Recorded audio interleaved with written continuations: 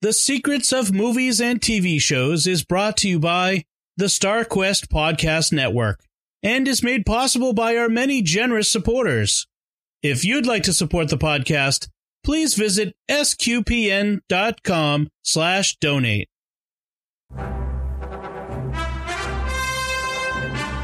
You're listening to The Secrets of Raiders of the Lost Ark, brought to you by the StarQuest Podcast Network and our many generous supporters. Hi, I'm Don Bettinelli, and you're listening to The Secrets of the Raiders of the Lost Ark, where we will discuss the deeper layers and meaning of the 1981 Steven Spielberg movie starring Harrison Ford. And joining me today on the panel are Mac Barron. Hi, Mac. Hello, everybody. I'm making this stuff up as I go along. Shelley Kelly. Hi, Shelley. Hey, Dom. How you doing tonight? Good, good. And Father Corey Stika. Hi, Father Corey. How's it going, Dom? Good. So, Raiders of the Lost Ark. This is the movie I've wanted to do for a while on this show, because this was one of two or three of the formative movies of my childhood: Star Wars, Raiders. And so let me start off by asking you all, like, when did you first see this? How old were you? What was the impact on you when you saw this? Without giving too much away about, I don't want to have to ask too many sensitive questions. Maybe even about how old were you? Were you a preteen, teen, etc.? I was, since it came out in 1981, I was, I was 12 years old. Yeah. In the summer of 81. And, I saw it in the little, I don't know if it is a politically correct to say, it's a Chinese theater in my hometown. I mean, it was a Chinese theater. I guess it's still okay. They had they would project clouds on the ceiling, and they had little twinkling lights, and they had everything was done in that Chinese style, which you just don't see that anymore. But it was perfect for watching this throwback movie. And so I was taken away with it, and I saw it in the next 6 months. I probably saw it 4 or 5 times at least as a 12-year-old. And it was big for me. So for you guys, when did you first see this movie, Shelley? Okay, Dom, I'm a few years younger than you. I was 10, and I'm pretty sure I saw it with my father in the local mall. And I remember being very excited about it because it starred Harrison Ford. So yes. And you're right. It was a real formative movie. It was kind of the beginning of the adventure series, and like Star Wars, and I'll even say E.T., which was a couple of years later. It's just one of those you just remember, and it becomes an instant classic. Yep. Father Corey? I'm even a little bit younger. I was 5 years old when it came out. And I probably didn't see it when it first came out, but it wasn't many years after that. I don't remember when I first saw it. I might have saw it on VCR tape or off of network TV back when there were only 3 networks and cable was just kind of starting to ramp up. So that's kind of when I first saw it, was after it had been through the movie theaters. Probably about the time, the second movie came out was probably about the time I saw the first one. Right. That would have probably been on ABC Sunday Night Movie or something like that. Exactly. That's how you, back in those days. That's yeah. And, of course, VCR rental places were just starting to get going too at that point. So we probably rented it or something. Like I said, I don't remember exactly when, but I'm kind of like you guys. It was just, it's such a movie that just, especially at that age, you're just like, wow. Right. All right, Mac, you tell us. Was it on DVD? In the year of our Lord, 1986, I was 10 years old, and my family got a VCR. And the very first VHS tape we rented was the guys, the comedy duo. What is their name? The fat guy and the tall guy. Laurel and Hardy. Costello. Abbott and Costello versus Frankenstein, or Meet Frankenstein. Okay. But the second videotape we rented was Raiders of the Lost Ark. And that one changed my life. Not so much the Abbott and Costello. I can't remember the names. But I saw Raiders, and there was no turning back. Now, by that point in my childhood, you see, my grandparents had gotten a satellite dish. And for you Utes out there, in 1986, satellite dishes were much larger than Frisbees. You could, in fact, get drunk and pass out in one of these. That's how big they were. And did I mention I grew up in South Georgia? Anyway, my parents had gotten a satellite dish, and so I'd already commenced to spending all summer long in front of my parents' satellite receiver, watching whatever HBO had purchased that would just go on a loop all summer long. Oh, yeah. And so I had seen Star Wars. I think I'd seen Empire by then. I think my brother actually went to see Temple of Doom and came back talking about how great Temple of Doom was. And I didn't have any idea what he was talking about. And we rented Raiders of the Lost Ark. Oh my gosh. It was a whole new world. It was unbelievable.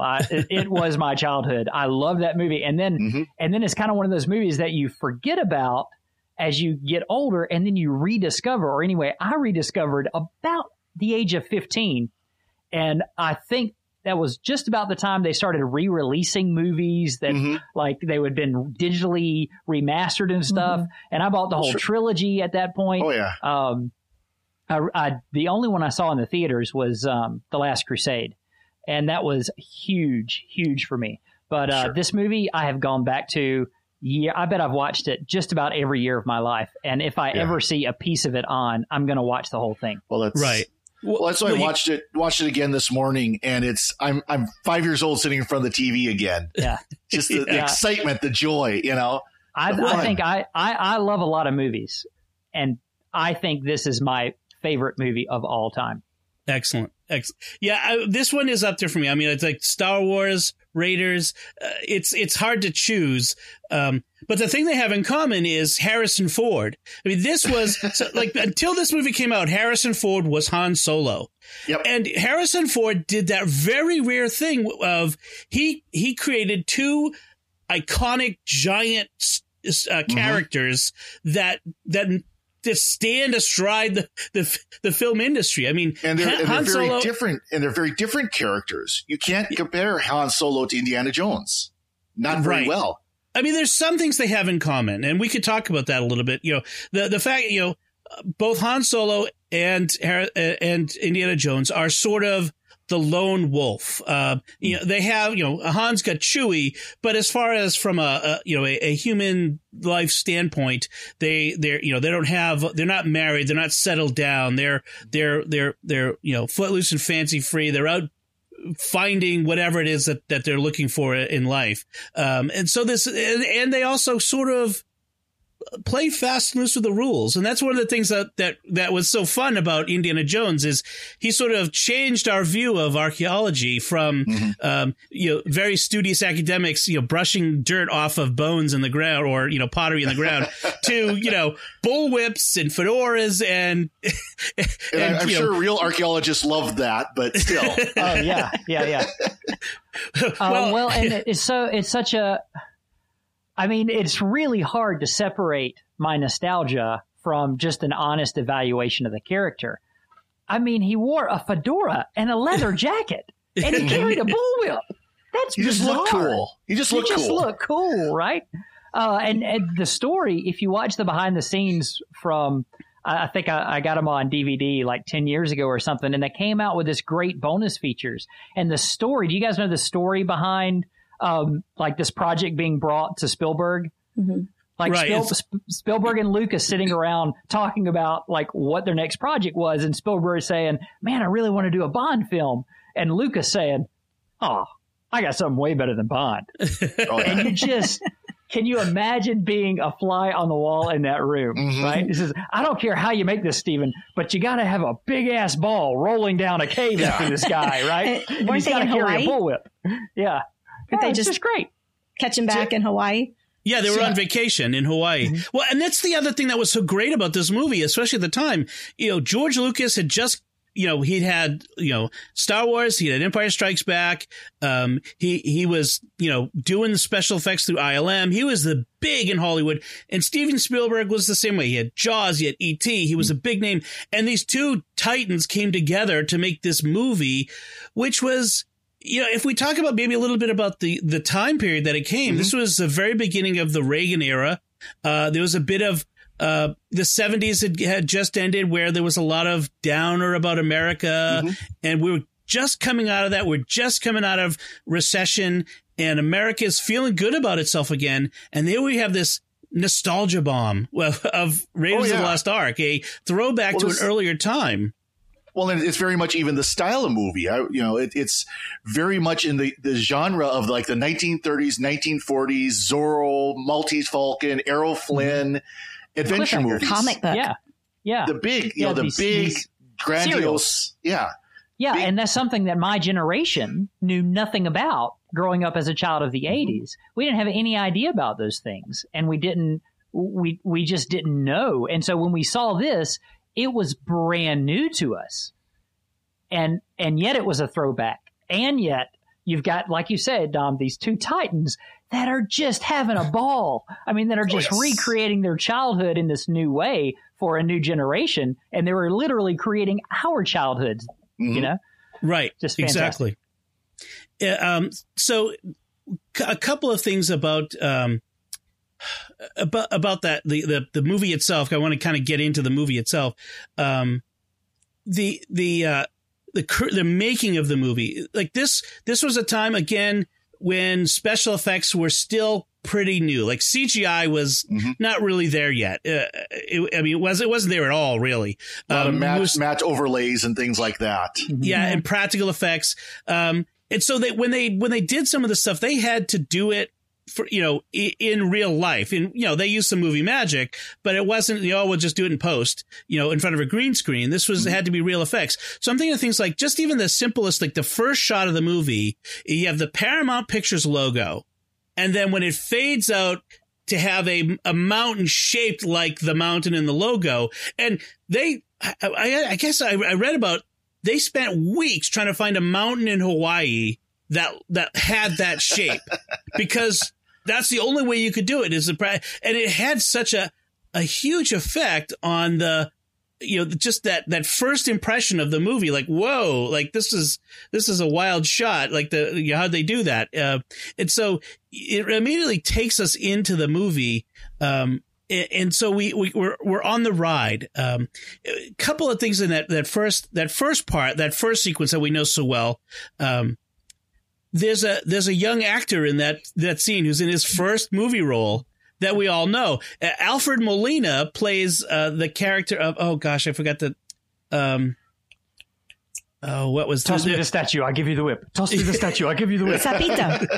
It's Sapito. He plays the role of Spider-Back guy. That's who he is. He's Spider-Back guy.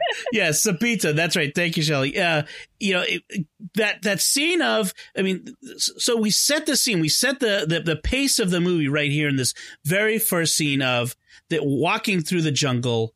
There's a lot of tension. This silhouette of this manly man with a fedora, and he's got a leather jacket, like you're saying, Mac, and he's got the gun on his hip, and it's we get this very dangerous situation, and you have these unsavory characters who are with him, and one of them tries to get the drop on him, and he hears the click of the hammer being pulled back and uses the bullwhip to take it out of his hand. And you're like, who is this guy? This can't be that archaeologist. He's not some bookish archaeologist.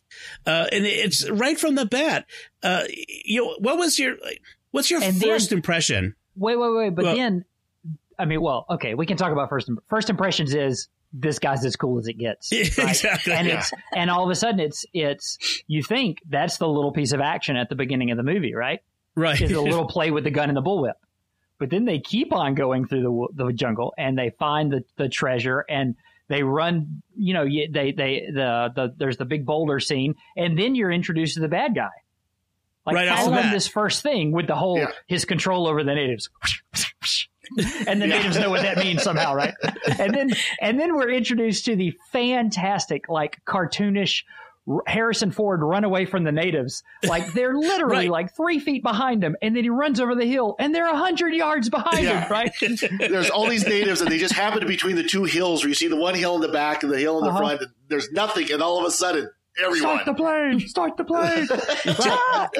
But then the juxtaposition between that scene and the very next one really kind of takes the audience on a ride in a totally different way, because we go from them flying off in the plane to him riding on a chalkboard, you know? And that's such a sort of mundane, very, very quiet moment. And the girls are trying to flirt with him, you know, and then before you know it, we've got Brody coming in, you know, and then we've got government men. And then it's just fantastic, sort of the ride that it takes you on. It is very much like a serial. Now, they might all be the action serial. Sometimes there's not a whole lot of act, like the college scene, you know, but the movie kind of breathes in those moments. So you don't know what kind of adventure you're on. Go ahead, the college scene is so important because we're introduced first to this adventurer, and, you know, he's after this treasure, like it's just a treasure hunter. But then when you see him in the university sequence, you understand how studious he is, how academic, how learned. This is a passion for him. This isn't just a career. It's not just a job. He goes to extremes. And it's not just for the money. Right.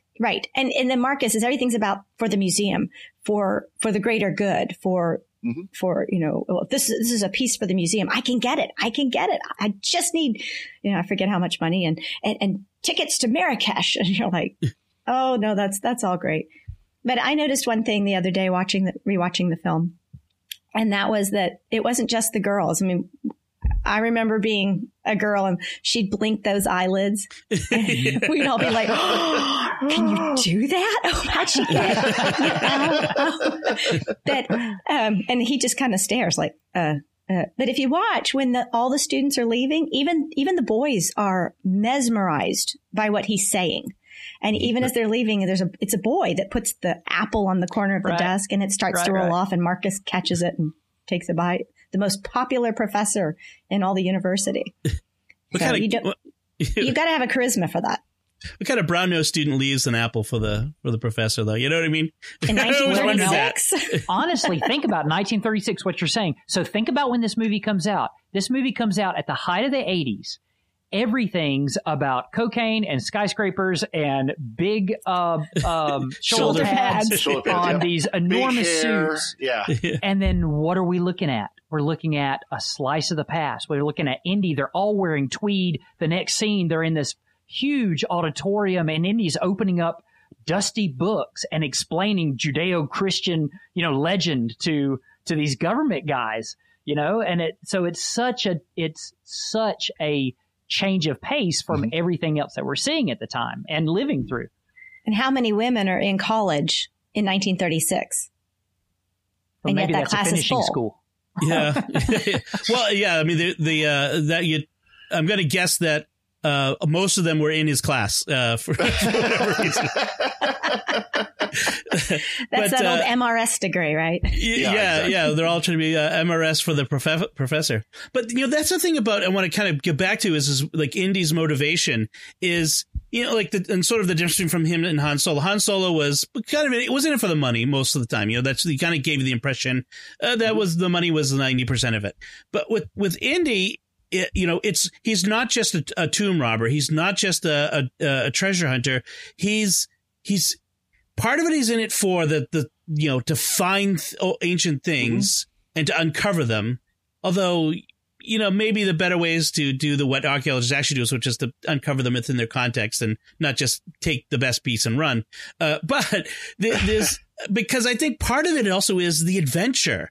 I feel like Indy is in this, and we kind of get a taste of this in the opening, the prologue for The Last Crusade, where we see a young Indy on the train. That he's sort of an adventurer sort of fellow, and I think he's in it for the adventure. You know, Marcus, give me $3,000 and I can get to Marrakesh and I can get this piece. You know, he wants to go get it. Like it's just it's not about necessarily about the academic and the putting a piece in the museum. It's about, you know, going out there and finding it and being the one to find it. The excitement, the energy that comes with this, and, you know, the fulfillment that really comes from succeeding. Right. Exactly. Fortune and glory, kid. Fortune and glory. So we can't really talk about Raiders because I wanted to also talk about, you know, without talking about the music, the John Williams music. And it goes like, again, John Williams, I sometimes say he's like the Mozart for our time, in the sense of his music really defines this last 50 years for us, our society, our culture in many ways. Mm-hmm. You hear a piece of John Williams, you recognize it. And his music in this movie is just, it's such a huge part of the ride. Again, he evokes older music from this classic time of the 30s and 40s, makes it his own, updates it, and you just are taken along for the ride with it. Whenever that Indiana Jones theme comes on, I'm like bouncing in my seat like that. You know, it is unabashedly enthusiastic. Yes. And heartfelt and sincere and just joyful. And, and not just that, but the soft themes, all the leitmotifs are just so, like, they're not afraid to be, there's nothing emotionally subtle about them. Right. And yet they don't feel exploitative. And I don't really know how you pull off that trick as someone that sits in a theater and leans over to my wife and goes, "You think the music's telling us how to feel right now?" You know, you don't get that in Indiana Jones because they're not trying to hide it. He's not trying to be subtle. It's like, let's go, guys, come on, you know, or let's get all romantic here. You know, it's all right there. John Williams, my wife likes to say that he wrote the soundtrack to our youth. You know, all the big themes that we know of our youth are John Williams themes. And he does it so sparingly. Like, you know, when you hear dun, dun, dun, dun, like you just, like you hear this, like those few notes, and you know, that's the sound of something bad approaching, you know, or the Indiana Jones, or, you know, in Star Wars, the Imperial March, all those things have become such a part of the currency of our like our sort of common vocabulary that we hear it in other contexts, you know, and other composers have now picked it up and they use it. Well, and so he definitely is a master of making the music almost a dialogue of its own. It's almost, you know, just as all the actors have their lines and their dialogues, the music is a part of that dialogue as well. It's almost like he wrote music for a silent film. Right. Right. Well, you know, which again goes back to the old adventure films, you know, kind of the same thing. Right. And each person has a theme. Right. So as they introduce this character, it's one theme, and the theme can change. And he also uses instruments to convey that same sound. So he's able to adjust it and go with that flow too. And there's something wonderful. You think about the bar scene when Marion has shooed everyone else out of the bar, right? And she's like finishing cleaning up, and the door opens, and there's just the shadow of Indy. And you see the shadow of the fedora, you know, and you hear Marion's theme start to play with that. And so there's this wonderful imagery on top of that score that you just go, man, this is a great movie. I love this movie. Speaking of sound. If you heard that music piece out of context, it would immediately bring to mind that image. Mm-hmm. Yeah. Right. Yeah. Right. But you're going to say, Mac? Yeah, speaking of sound, if we can move on to sound design. Sure. This is a world in which all pistols sound like shotguns. All right? Oh, yes. All punches are haymakers. Okay? And all artifacts in good Indiana Jones movies come from Judeo-Christian, if you want to call it mythology, but history, right? Right. Right? Those make the best Indiana Jones movies. Somehow they come off the rails when you're going after the occult, and they come off the rails when you're going after aliens, but you stick with Judeo-Christian stuff. And it's wonderful because not only do pistols sound like shotguns and punches are haymakers, but God is real and he kills Nazis. I mean, it's fantastic. We'll get a little bit into the Christian symbols too. But by the way, there's also, how many of you are you familiar with the Wilhelm scream? Oh yeah, of course, yeah. Yeah. Well, it's in here. There's one of them. The guy gets knocked out of the truck, and you hear the Wilhelm scream. Oh yeah. Had to throw that in there. That guy is like three different characters. Yeah, right. I think he's one of the Nazis on the truck. He's the Nazi that gets juiced by the weird wing plane, that's losing gas. And he's the big guy that gets knocked over the head in the bar. Yeah. Or right. No. It's like I think he gets shot, doesn't he? Yeah. I forget. Yeah. I can't remember what. Yeah, it's the same actor that plays like all three. Right. And he plays Marion. No, Marion shoots him. So, let's talk about that. Let's get into the Judeo-Christian theme. It feels like a movie written by someone who has a belief in that sense. Right. Like we know that Spielberg famously, it's very clear he's Jewish. He would go on to make Schindler's List, which is a profoundly, I feel like I was like, it's a profoundly Jewish film in that it tells the story of the plight of the Jewish people throughout the history in the context of World War II. Just an amazing film. But this feels like a film told by someone who believes it. The Ark of the Covenant is the artifact for the Jewish people. It bears. So let's first talk about what is the Ark. Father Corey, can you give us a little bit on what is the Ark of the Covenant? What is its place? Well, the Ark of the Covenant really was the presence of God among Israel. I mean, that's how the Bible describes it. That's why it was built. It contained. Now, one thing I want to kind of caveat is this is a movie, so it doesn't quite get everything right. But, one thing it does say is, that this I will say to you, good day, sir. Yeah, exactly. The Ark was the most important object in the Israelite religion, in Judaism, when there was the split between the religion, the North and the South tribes, and then it was lost. The Ark contained, and this is one of the points where the movie doesn't quite get it right. It just said that it had the tablets, the broken tablets of the 10 Commandments. No, it had the second tablets that Moses wrote that weren't broken. Right. Because if you remember the story, Moses came down from the mountains. They're having their big pagan revelry. He smashes the tablets, goes back up, writes up the new ones, and comes back down. That's when Edward G. Robinson fell into the pit, right? Exactly. So, yeah. Well, also it contained manna from the desert, right? The manna from the desert, and then Aaron's rod, which was budded, which was used, the rod that was used to split the Red Sea. Right. Okay. So it had those three objects in there, and it sat and it sat in the holiest of holy, in the temple. So, the image where when Jesus dies, the veil was split in two.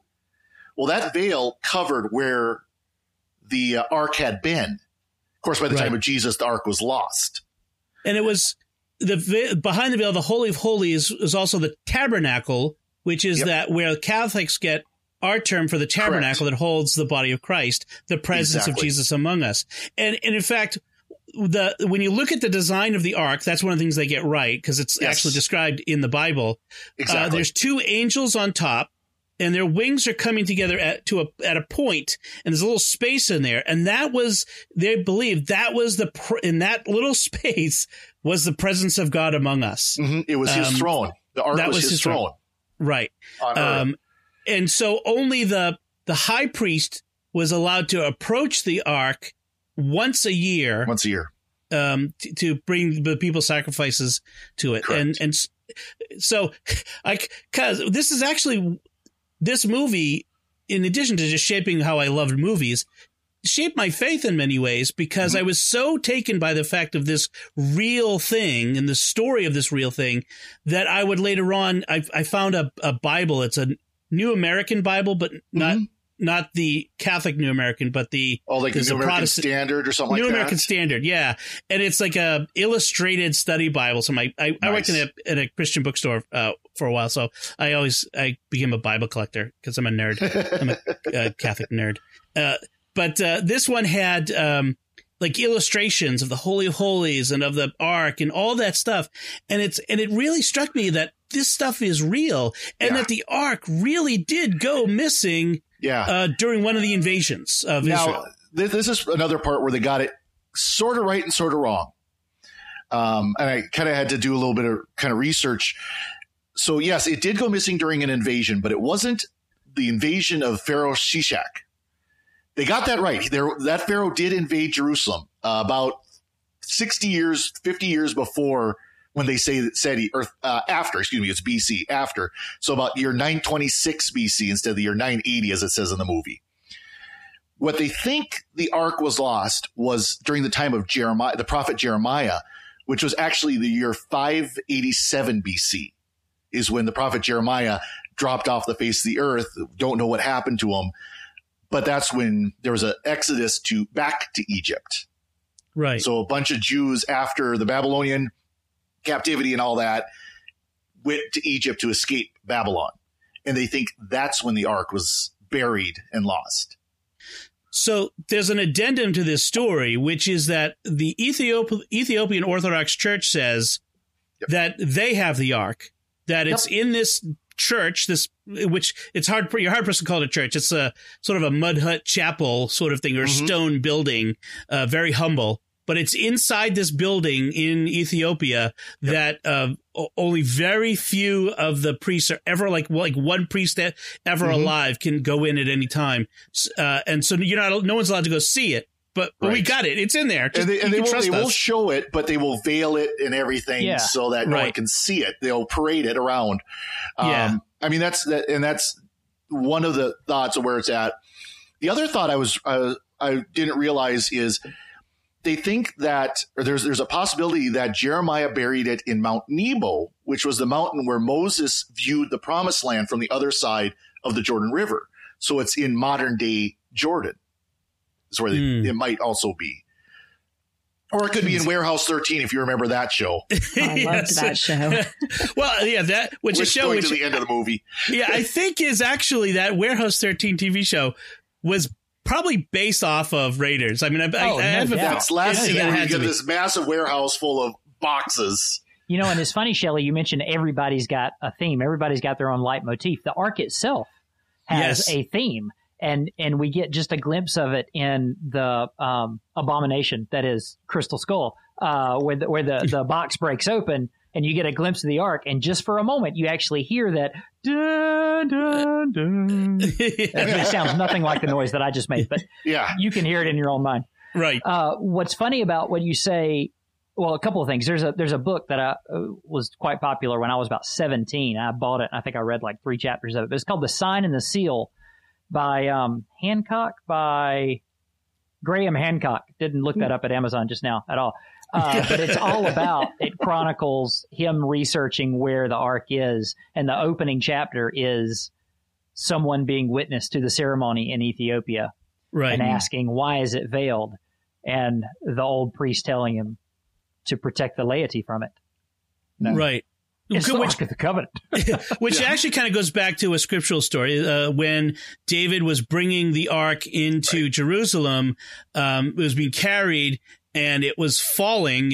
Someone stumbled and someone went to grab it to save it, and the Lord struck him dead. And we're like, well, he's trying to help. He's doing well. No. And the idea is because he didn't trust the Lord, that the Lord would be able to take care of his own holiest of holy things. Well, and it can touch the dirt of the earth. It's the dirt of our sins that shouldn't touch it. Right. Exactly. I suppose I heard that homily from someone else, and maybe that wasn't the best homily. Now that I think about it, I like yours better. This is a little tangential, but Jordan Peterson, his take on a lot of biblical narratives are a little different and come at it from a much more philosophical standpoint. And his take on that story is that this is the Jewish people establishing for generations that there are certain lines that you do not cross. It doesn't matter what you think is best. This is the rule, and you do not cross that. And that's how our culture stays alive. Exactly. And that's a really interesting take that I'd never heard before. But I had heard about God and the Ark of the Covenant and Jesus and all this other stuff going to Sunday morning service at a little Free Will Baptist church in the middle of Armpit, Georgia all my life, right? And by the time I'm 10 years old and I see this movie, name me another movie from that 3 or 4 year time period that blatantly says God is real and he will open up a can on bad guys. Yeah. And there are good people that help find that God is real, you know? And so as a little boy, and I know we shouldn't see these movies as these buttresses of our faith. We should be relying on our parents and the men of faith around us and the women of faith around us. But instead, being a little boy that's just a TV kid, this was proof, man. This was, I mean, it really did. I mean, we laugh about it, but it really does. Like, I'm sure that gave me ammo in some locker room playground argument I got into 2 months later with somebody talking trash about God. I was like, have you seen Indiana Jones and the Raiders of the Lost Ark? Come on, man. You can't say that's not real. It did. It showed us that there is good, that there is evil, and God is on the side of good. I mean, and that it's a big Hollywood movie telling us that. I'm the first guy to say, I don't like message movies. I don't like the movie, like people telling me you've got to see this Christian movie because it's got a message, and or we have to talk against this movie because it's a message against Christian. I'm like, it's a movie, whatever. But there was something different about Raiders, that it wasn't a message movie. The movie wasn't about the God open a can of whooping, but on the Nazis, it was a fun adventure movie. Oh yeah, it happened to kind of just assume God is real and God's on the side of the good guys, and that was big, and let's not ignore that. Like I kind of mentioned before, God was sort of on the side of the Americans. Like the Americans took control of it, and whatever army carries this in front of them into battle, they're going to win. Hey, I guess that means America wins World War II. No. We locked it up and put it in a warehouse. Yes. See, I mean, the very last, how frustrating the last scene is for Indy. We were so fools. Yeah. Oh, but we were so intelligent because we knew that it couldn't be trusted out there. So we boxed it up and we tucked it away. We've got our top men on it. That's actually a really good point. Actually, the idea of it is sort of an indictment of where we're smarter than God. We don't trust him. So it's better to just kind of put God in a box and put him on the shelf. Quite literally. Oh, and see, I wasn't thinking of that. I was thinking that we weren't going to presume that we needed to use this all-powerful righteous power to defeat the Nazis, that we were saying we weren't going to use it. We were going to do it ourselves. And maybe I'm making the opposite argument for you right now. No, that's that's how I saw it. Was no one person should have this much power. It's kind of like in the Holy Grail movie, the Indiana Jones and the Last Crusade. No one person should have this. It belongs to the world. Right.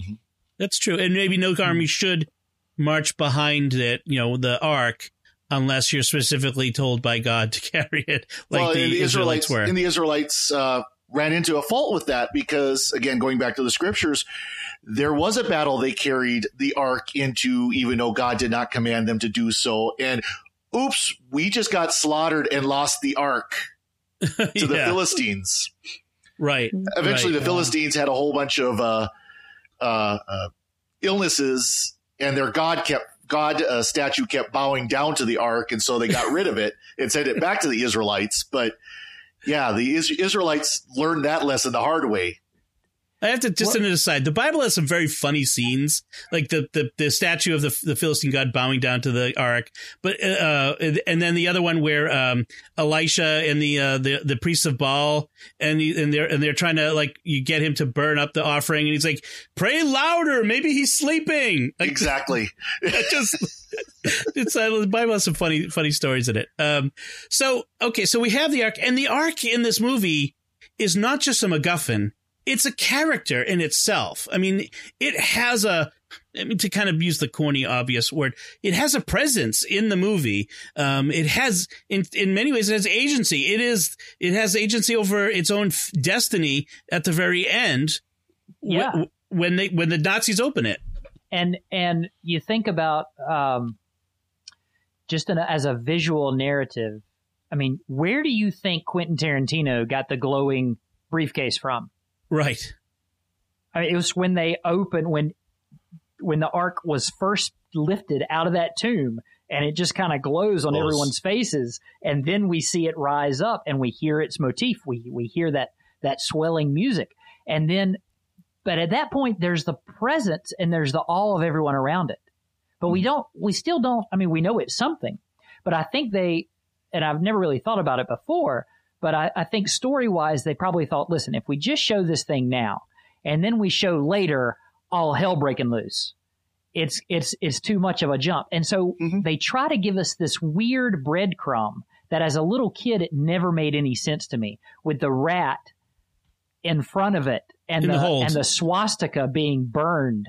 You know, right. Magically burned away from it to, I guess, give the audience this, like I said, sort of a morsel saying, now, you guys just wait, because this thing's a lot more important than you think. There's power here. Yeah, this thing is going to do some damage. Yeah, God does not like the fact that the Nazis have put their stamp on the Ark. I mean, that was really what we were being shown there, that the Ark had power of its own, and there was a will behind it in that sense. And the image of the swastika is a desecration. Right. Yep. Yes. Yeah. Speaking of kind of wonky visuals, all right, in this movie, let's just think for a second of some of the action in this. Like I mentioned before, and this has to date back to the serials. They must have pulled these like movie magic moments where the natives are just about to get you, and then you run over the hill and they're 50 yards behind you. Or the wall at the beginning in the cave where Indy's hat falls under there and he reaches and grabs it. You know, like every time they show the wall, it's still coming down in the same place. Right. You know, and they're able to run below the same thing in Temple of Doom. And you think back now to that scene where Indy and Marion are thrown down into the Egyptian tomb. The Well of the Souls. The Well of the Souls. Thank you. It literally wasn't until the last viewing when I watched it with Catherine that I explained to her how the Cobra scene was done, like with the Cobra that kind of snaps at Indy. Yes. Because it looks so stinking real, because it is. There's a real snake there, you know?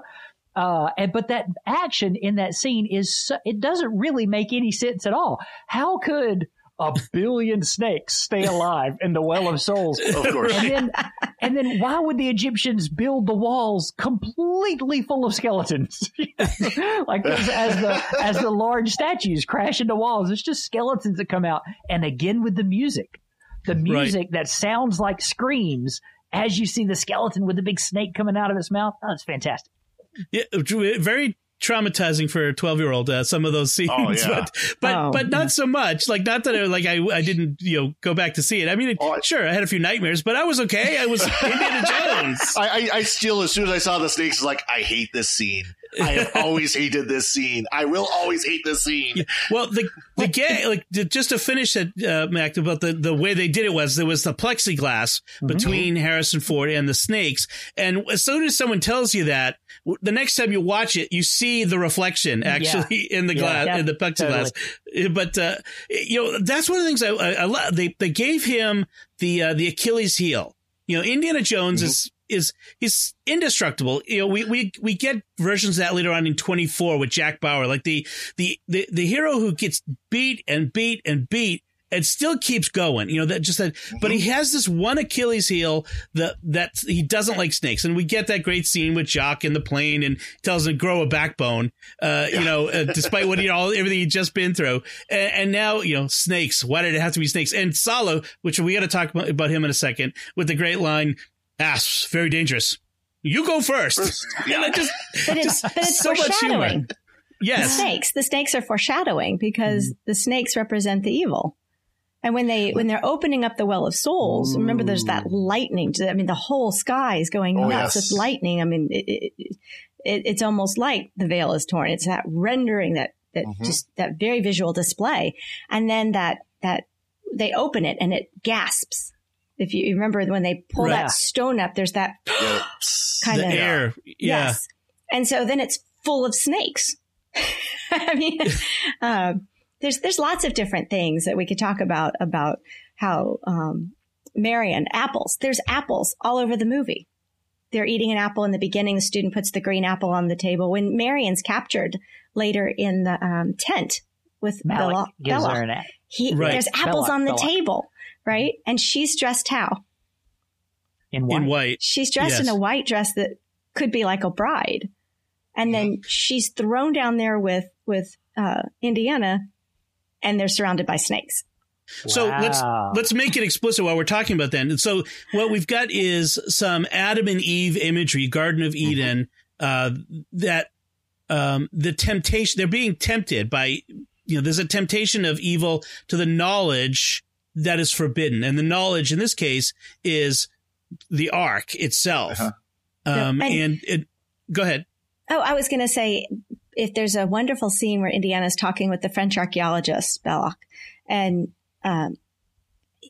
they're saying, in every time that Indiana's talking about the ark, it's with reverence. It's with awe, because he's saying, y'all don't know what you're dealing with. This is a major piece when he's talking to the government men.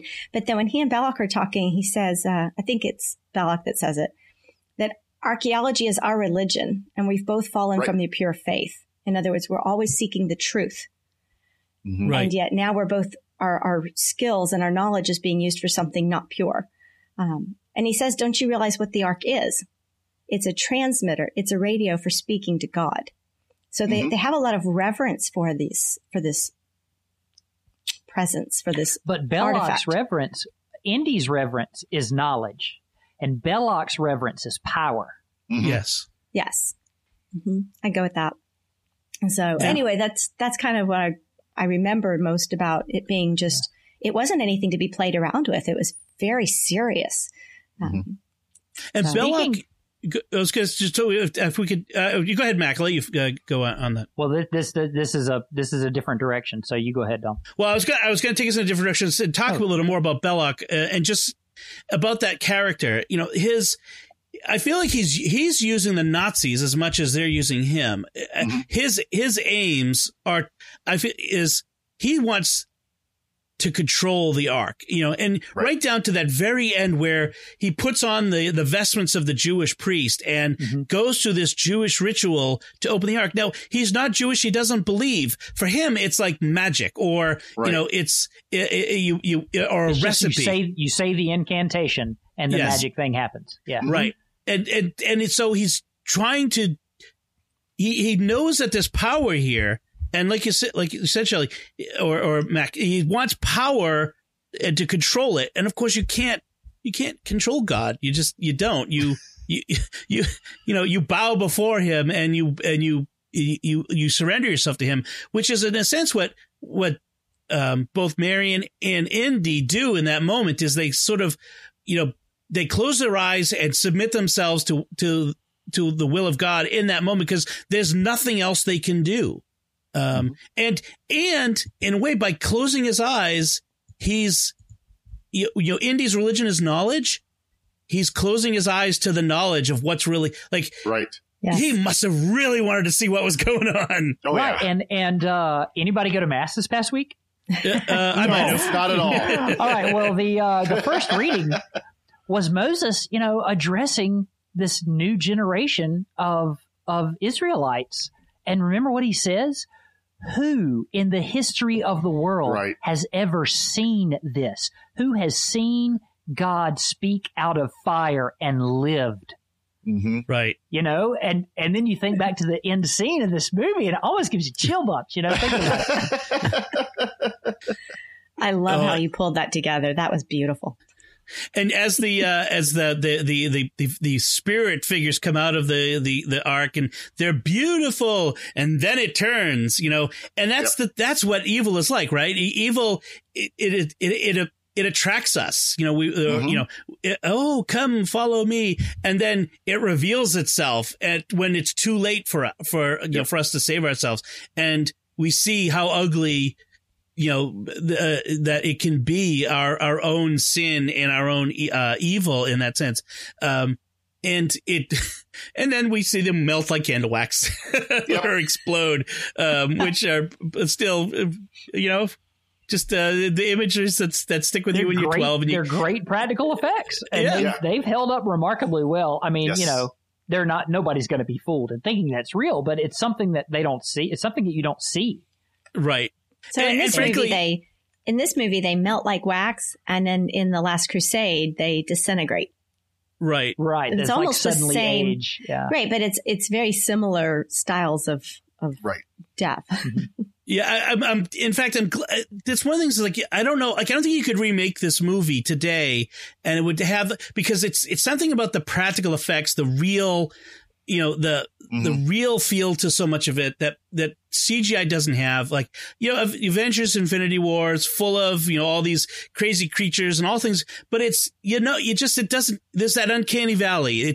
It's not real. It's CGI, and this looks like something is happening in a real space. Whether it's the less real face melting, or some guy getting dragged behind a truck, on the ground. That was the exact scene I was thinking of. How would they recreate that today? They probably would do a lot of CGI with something like that. Right.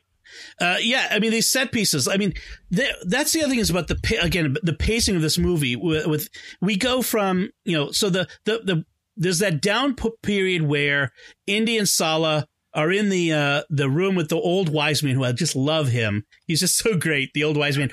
You take back 5 for the god whose ark this is. That whole scene. And the poor monkey. The wind blows. Yes, exactly. That power of God again. Yep. And then the monkey bites it, literally bites the date and dies. Poor monkey, poor Nazi monkey. I did read about, by the way, the monkey. It took them like 6 weeks to teach him to do the Nazi salute, the Nazi, which is just hysterical. But from that moment to when Indy and Sala go to the camp, that is like a relentless pace. Just boom, boom, boom, all the way through to when we get to the ship where they're loading the ark. I mean, there isn't a moment to breathe there, but it doesn't feel overwhelming. It's perfectly paced. Right. And you just one thing after another happens, and it's just some of the best film ever put on celluloid. Well, of course we talk about the bigger characters, but talk about John Rhys Davies in this. I mean, he's great. He just talk about chewing up scenery. He's phenomenal. When he and Legolas in this movie are trying to outdo each other. I was trying to think something off of that. Yep. And then they have to slide to the next world after that. The action in this movie, there's something about the violence that is, I think it's insidiously childlike in that, like I said, all the punches are haymakers, right? Right. And people get shot and people get chewed up by blades, but it's never gory. Right. It feels crunchy, but not brutal. Right. And I don't know how they pull that off. And I guess that, again, that's probably a throwback, but there, and you mentioned earlier, and I want to take issue with it, but the more I think about it, the more I think you're right. Indy is pretty indestructible, but it doesn't mean he doesn't pay for it.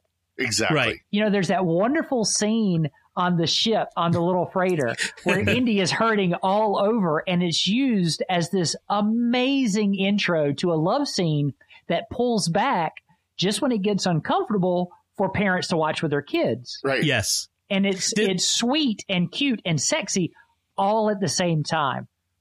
And it actually says something about the character of the people as Indy's kind of complaining, and then he kind of realizes what's happening, Well, it doesn't hurt here. It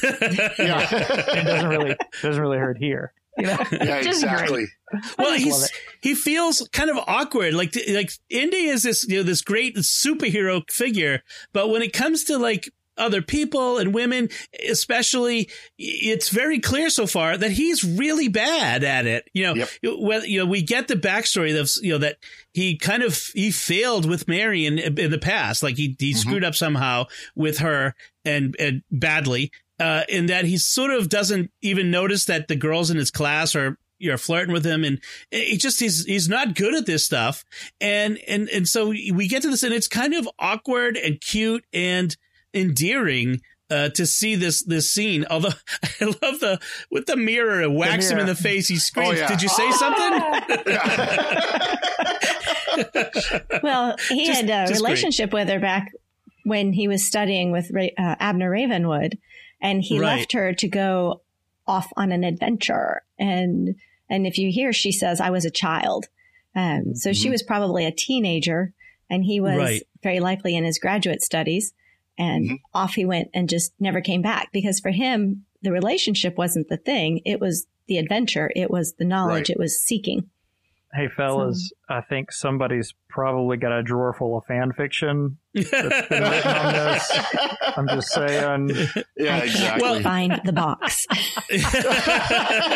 yes, you're right. We did write a lot of that before it was even called fan fiction, probably in middle school. Awesome. But it is clear that there was a relationship. She does say she was a child, so she was. And he obviously hurt her very, very deeply, because this wasn't just we decided to go our separate ways. This was he dropped her at the altar type of hurt. Now, yes. I mean, I read it somewhere in a novelization of the movie, and I could probably walk away from this recording and go find the book. That's, I mean, I probably still have it in a bookcase upstairs, but I know I read that. So it's got to be a novelization. I owned all the novelizations. No, it fits the characters. It fits everything that's said in the movie. So, I mean, it absolutely fits. I mean, Speaking it really does. of characters, the forgotten bad guy of bad guys is the little German guy with the round glasses. Oh, yeah. Todd. Yes. He has one of the greatest, oh my God, something awful's about to happen moments where he brings out the little rods. You know, he walks into where Marion's being held. He brings up the little rods and he flips around and it's a coat hanger. Yeah. I was terrified of him. How has no one ever parodied that yet? How is that not in an Austin Powers movie? I don't know. Well, but in fact, that freaks my kids out when he burns his hand. Oh man. Yeah. Well, and what a great gag that's how the Nazis got a hold of the directions, but they only got half of it because it was burned into his hand. Like what a great idea that was, that sequence of thoughts. Yeah, you know, the hanger gag was actually something that Spielberg put in his earlier movie, 1941. And it was supposed to be Christopher Lee was a Nazi officer who was going to interrogate a country bumpkin played by Slim Pickens, which is, I was too young to see 1941, but I can imagine how that went. And so there was going to have the same thing with the torture device that turned out to be a hanger, and that the test audiences didn't find it funny, so they cut it. And so he's like, "No, it's still good. I'm bringing it back." And of course, it's one of the most memorable things in the movie. Yeah. So Spielberg trusts his instincts. I have one problem. And this shows you how much I love this movie. I only have one problem with the whole movie. That if that submarine had submerged at any moment, yes, we would no longer have Indiana Jones. Yeah, that's what I was trying to figure out. Is how did Indy ride this submarine? You know, sneak inside there and not get found. Right. He can hold his breath for a very, very long time. The idea is that the World War II submarines did not generally travel submerged. Right. They generally traveled on the surface because they ran on batteries. And otherwise, they had diesel engines, and you can't run a diesel without oxygen. So they would charge the batteries and stay on the surface as long as possible, and only submerge as necessary. They could only submerge for like an hour or two or something like that. I mean, it wasn't very long at all. That makes a lot of sense. That's right. That makes a lot of sense, considering the U-boats on the coast of America during the war. Right, exactly. And so there was a deleted scene that showed him clutching the periscope. In fact, I think I saw it once in a version of the movie, whether it was a TV version or something, or it might have been the graphic novel version of it. But anyway, he's holding on to the periscope. I've seen this in so many different ways, holding onto the periscope as it travels through the water. So it never went all the way under. So they would submerge enough to just have a periscope and the snorkel. Yep. Above the water. But that's a long distance for him to be holding on to. Like, even then, that's still pretty superhuman when they show them on the map, the travel of the sub. Oh, and speaking of the map, I mean, what this movie did was give us like this visual vocabulary. Mm-hmm. You know, that we did not know up until this time. And now it's so hackneyed. Everything's so derivative now. There's almost nothing new. And this was brand new to us, our generation in the 80s that had never seen the serials. We'd never seen the glowing map before. Right. In fact, if you think about it, for the time, you know, what it showed on that map was what an epic journey he was on.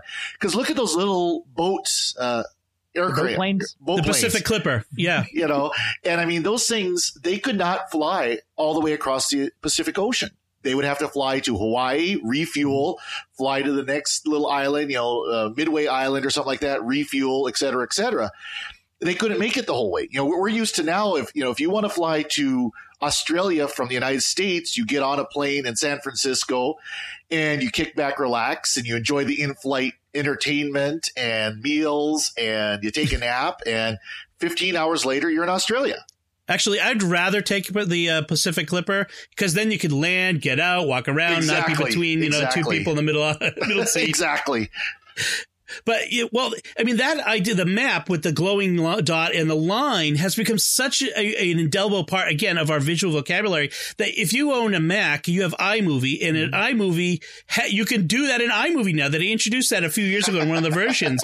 And I'm like, that is the best thing ever. Like, I can be Indiana Jones. I went on vacation to Maine, and I drew a dot from my house to the place in Maine we went. It was awesome. It's like so many things, like just like Star Wars and some of these other iconic movies of the era, it introduces so many things that we just take for granted now as part of our culture.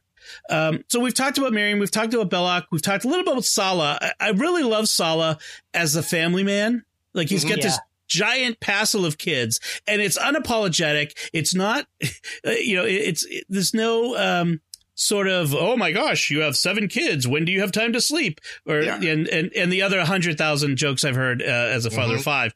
It's just like Sallah is this big jolly guy and who's loyal to Indy, and such a great character. You gotta love that scene with the kids where Indy's basically going to commit suicide by Nazi. Right. And the kids come running in, Uncle Indy, Uncle Indy, Uncle Indy, Uncle Indy. And so haul them off. So let's United States Marines. Yes, exactly. Well, let's talk about that scene in the marketplace. Where Marion gets kidnapped and Indy thinks she's dead.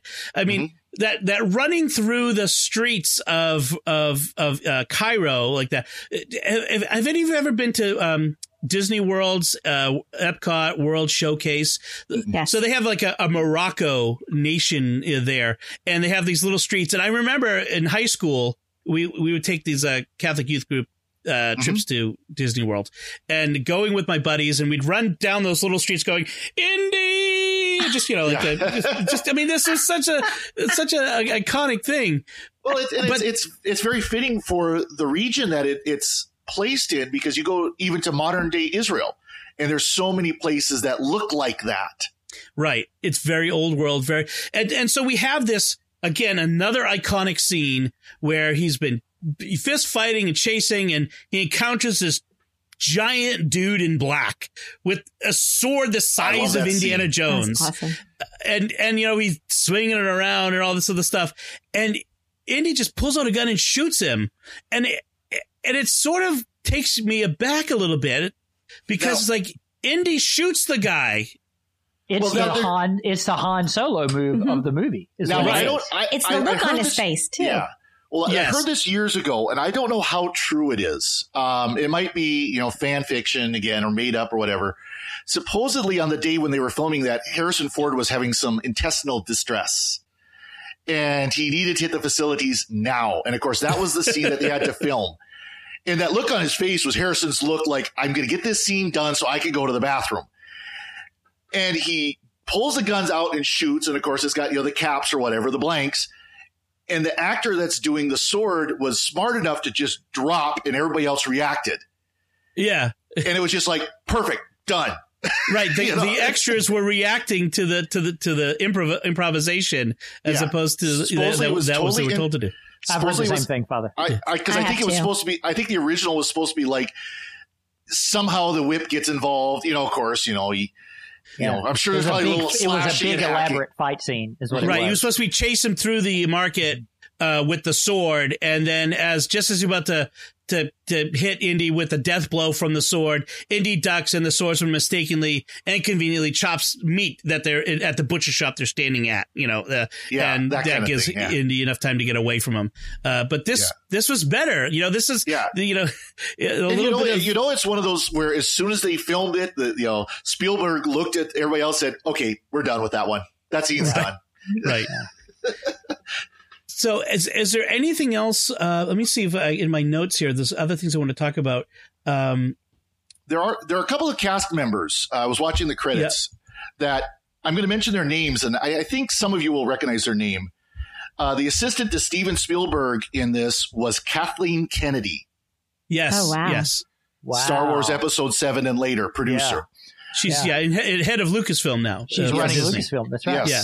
One of the illustrators for Industrial Light and Magic was Ralph McQuarrie. Right. Who was illustrator, conceptual artist for Star Wars, the original trilogy of Star Wars. He actually worked on Rogue One. He also was a visual consultant for Star Trek IV: The Voyage Home. So these are people awesome. These are people that were, well, Ralph McQuarrie was a little more established, of course, because he had worked on the the first 2 Star Wars movies by the time this came out. But Kathleen Kennedy, this was probably the start of her career. She was really starting in Hollywood at this point, and now look where she is now. Well, speaking of Ralph McQuarrie, so he was on the film, but the George Lucas, like he did with Ralph McQuarrie, he asked him to create, before they'd ever started production or pre-production, he'd asked Ralph McQuarrie to draw up some concept art for Star Wars. It was not. This was a new thing, kind of. It wasn't done, I think, as a matter of course, I think. And he did the same thing with Raiders with an artist called Jim Steranko. And so he created these 4 paintings to sort of set the tone. And it's, Indy in front of a cobra, Indy standing in the desert in front of a Nazi, the Jeep, Indy punching out the pilot, and then Indy jumping from a horse to the truck. And these 4 images sort of set the idea, the tone for Indiana Jones. Now, the guy that Steranko drew is about, it looks more like The Rock than he does Harrison Ford. But nevertheless, it sets it, and what does it says? It was inspired by, among other influences, Humphrey Bogart in Treasure of the Sierra Madre, Doc Savage, the pulp magazine, and a production still from the 1937 film Zorro Rides Again, where Zorro jumps from a horse onto a moving truck. And that defined Indiana Jones. The hat's there, the jacket's there, the bullwhip, the whole thing. He is smoking in this one, and they eliminated that, I think, pretty much from the movie. I don't think Marion lights up. Marion does, but I don't think Indy ever does. But Marion, speaking of one of the Nazis, I think, too. Yes. Todd does. So I don't know if you know some of the other people who were considered for the role. Tom Selleck at one point was set to be Indiana Jones, and this was about the time of Magnum PI, so he was a name. That would have been interesting, and I think it would have been good. Actually, I kind of like the idea. Does anyone remember Richard Chamberlain? Yes. In Alan Quartermain, and wasn't that Richard Chamberlain? Yeah. Yes, and also in Shogun. Yes, but Shogun was not the worst possible copy of Indiana Jones you could imagine. Right. Yeah. And Alan Quartermain and Solomon's Temple of Gold or whatever it was. Yeah. It was a complete ripoff. It was awful. Well, other derivative stuff. The Tales of the Golden Monkey. Do you remember that TV show? That was Bruce Boxlight, and I'm pretty sure. Oh my gosh. World War II, South Pacific. He was flying a seaplane among the South Pacific Islands. There were Nazis. I mean, again, it was a totally a ripoff or inspired by Indiana Jones. That whole shtick. After that, I was like, if I ever bought a plane, it would be a seaplane. I mean, I was an impressionable kid. Whatever was the latest thing was the sort of thing. Another name that was thrown out there at the time was David Hasselhoff, which really would have been interesting. Yeah. But Selleck was the one they wanted.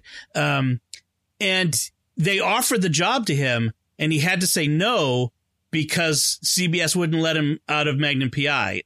He had to be committed to that.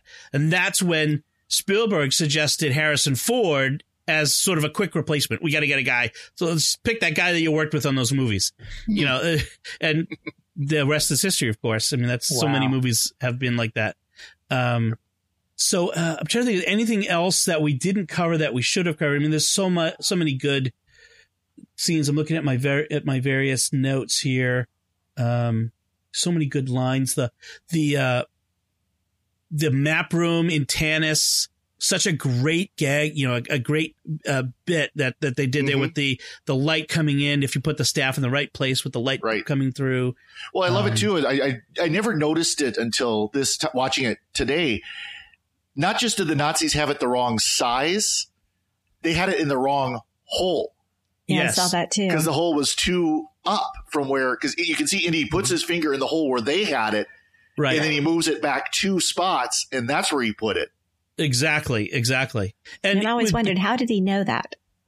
Right. He had some notes. Well, and the thing is because the sun moves about during the day, although Cairo being close to the equator, it's not as dramatic as it is here in North America, but it would move throughout the year. The sun would be in different places at different times of day. So you'd have to be you'd have to figure out which hole is the right place for today as opposed to another day. And that's one of and maybe they had done it several days before, and that might have also been why it was a different hole. But it's somehow, I don't doubt that for a moment, but I see Indy standing on a submarine and I go, nope.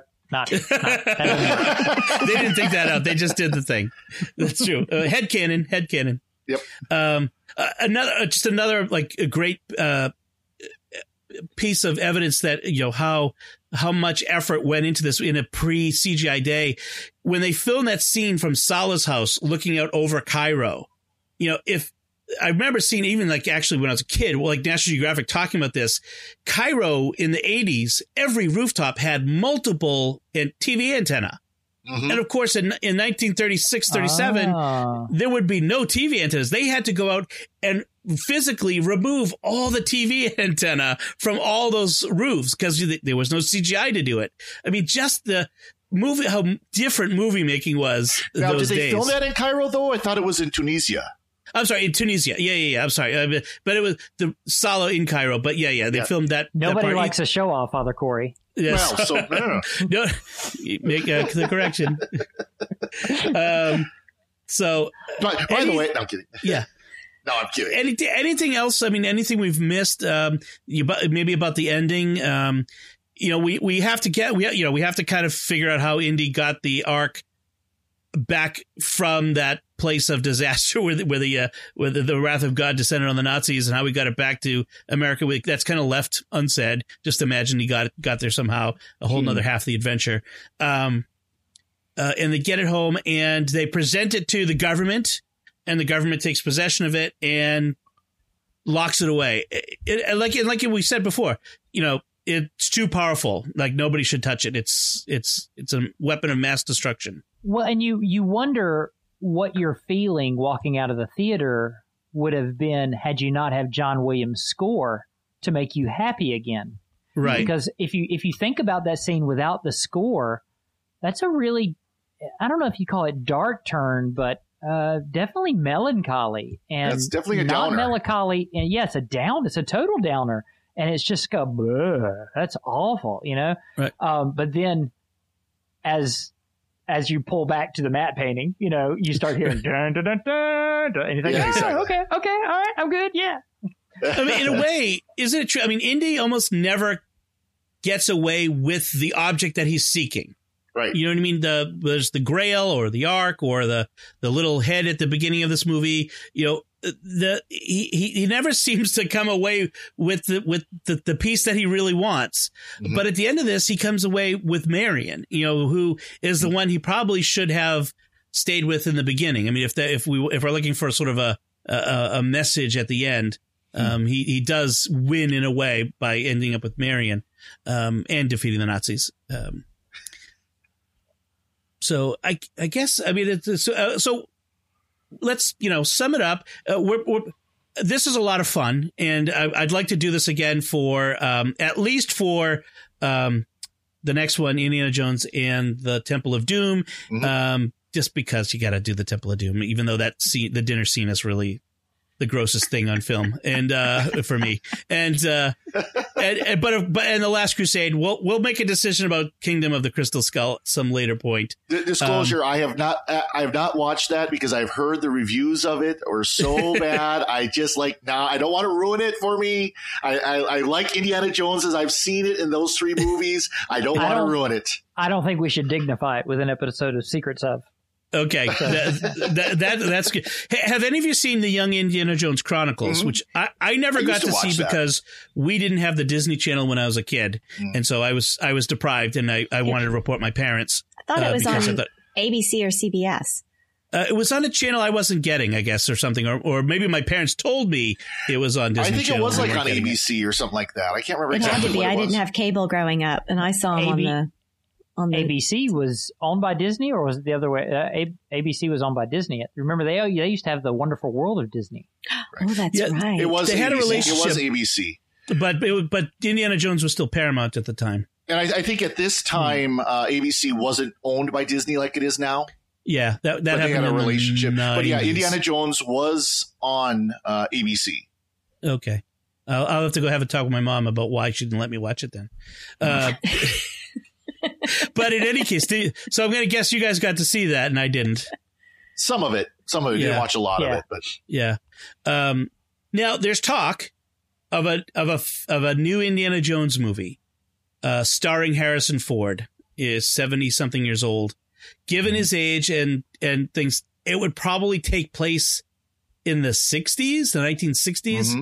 What do you feel about that? Is that too much? Too far? Time to stop? How many times has he gotten hurt on a movie set recently? Well, and that'd be the question: is would it be more of a passing down to the next generation type of thing?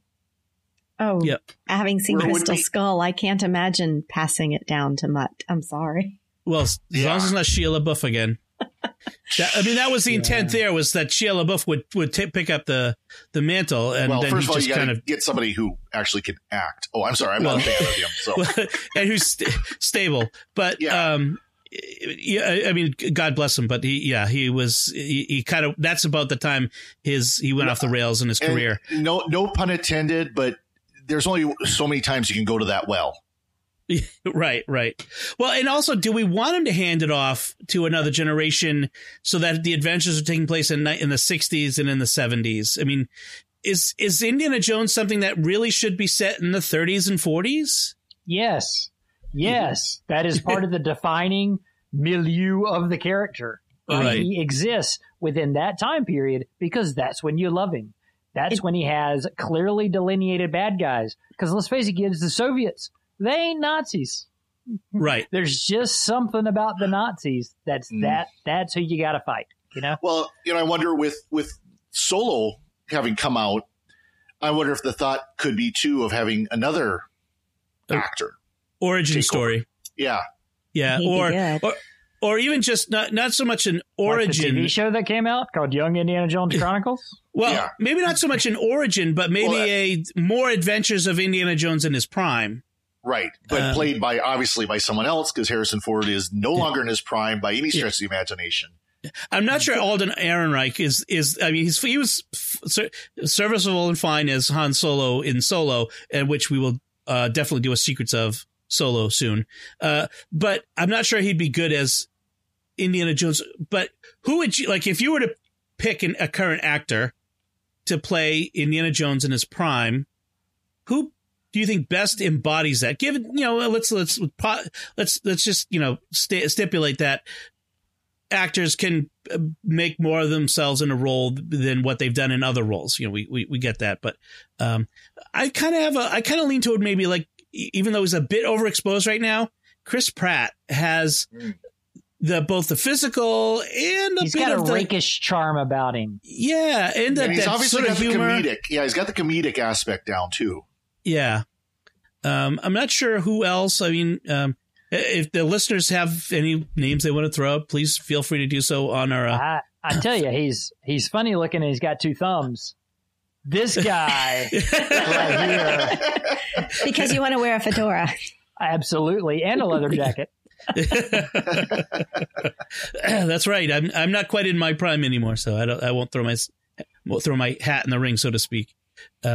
Okay, so that's enough of that nonsense. Then we'll leave it to the listener to kind of have fun with that game of who should be cast in a reboot of Indiana Jones. I think if they do another one, it should definitely be something based on a Judeo-Christian sort of thing, and I think it should be Indiana Jones and the Excalibur, the search for Excalibur.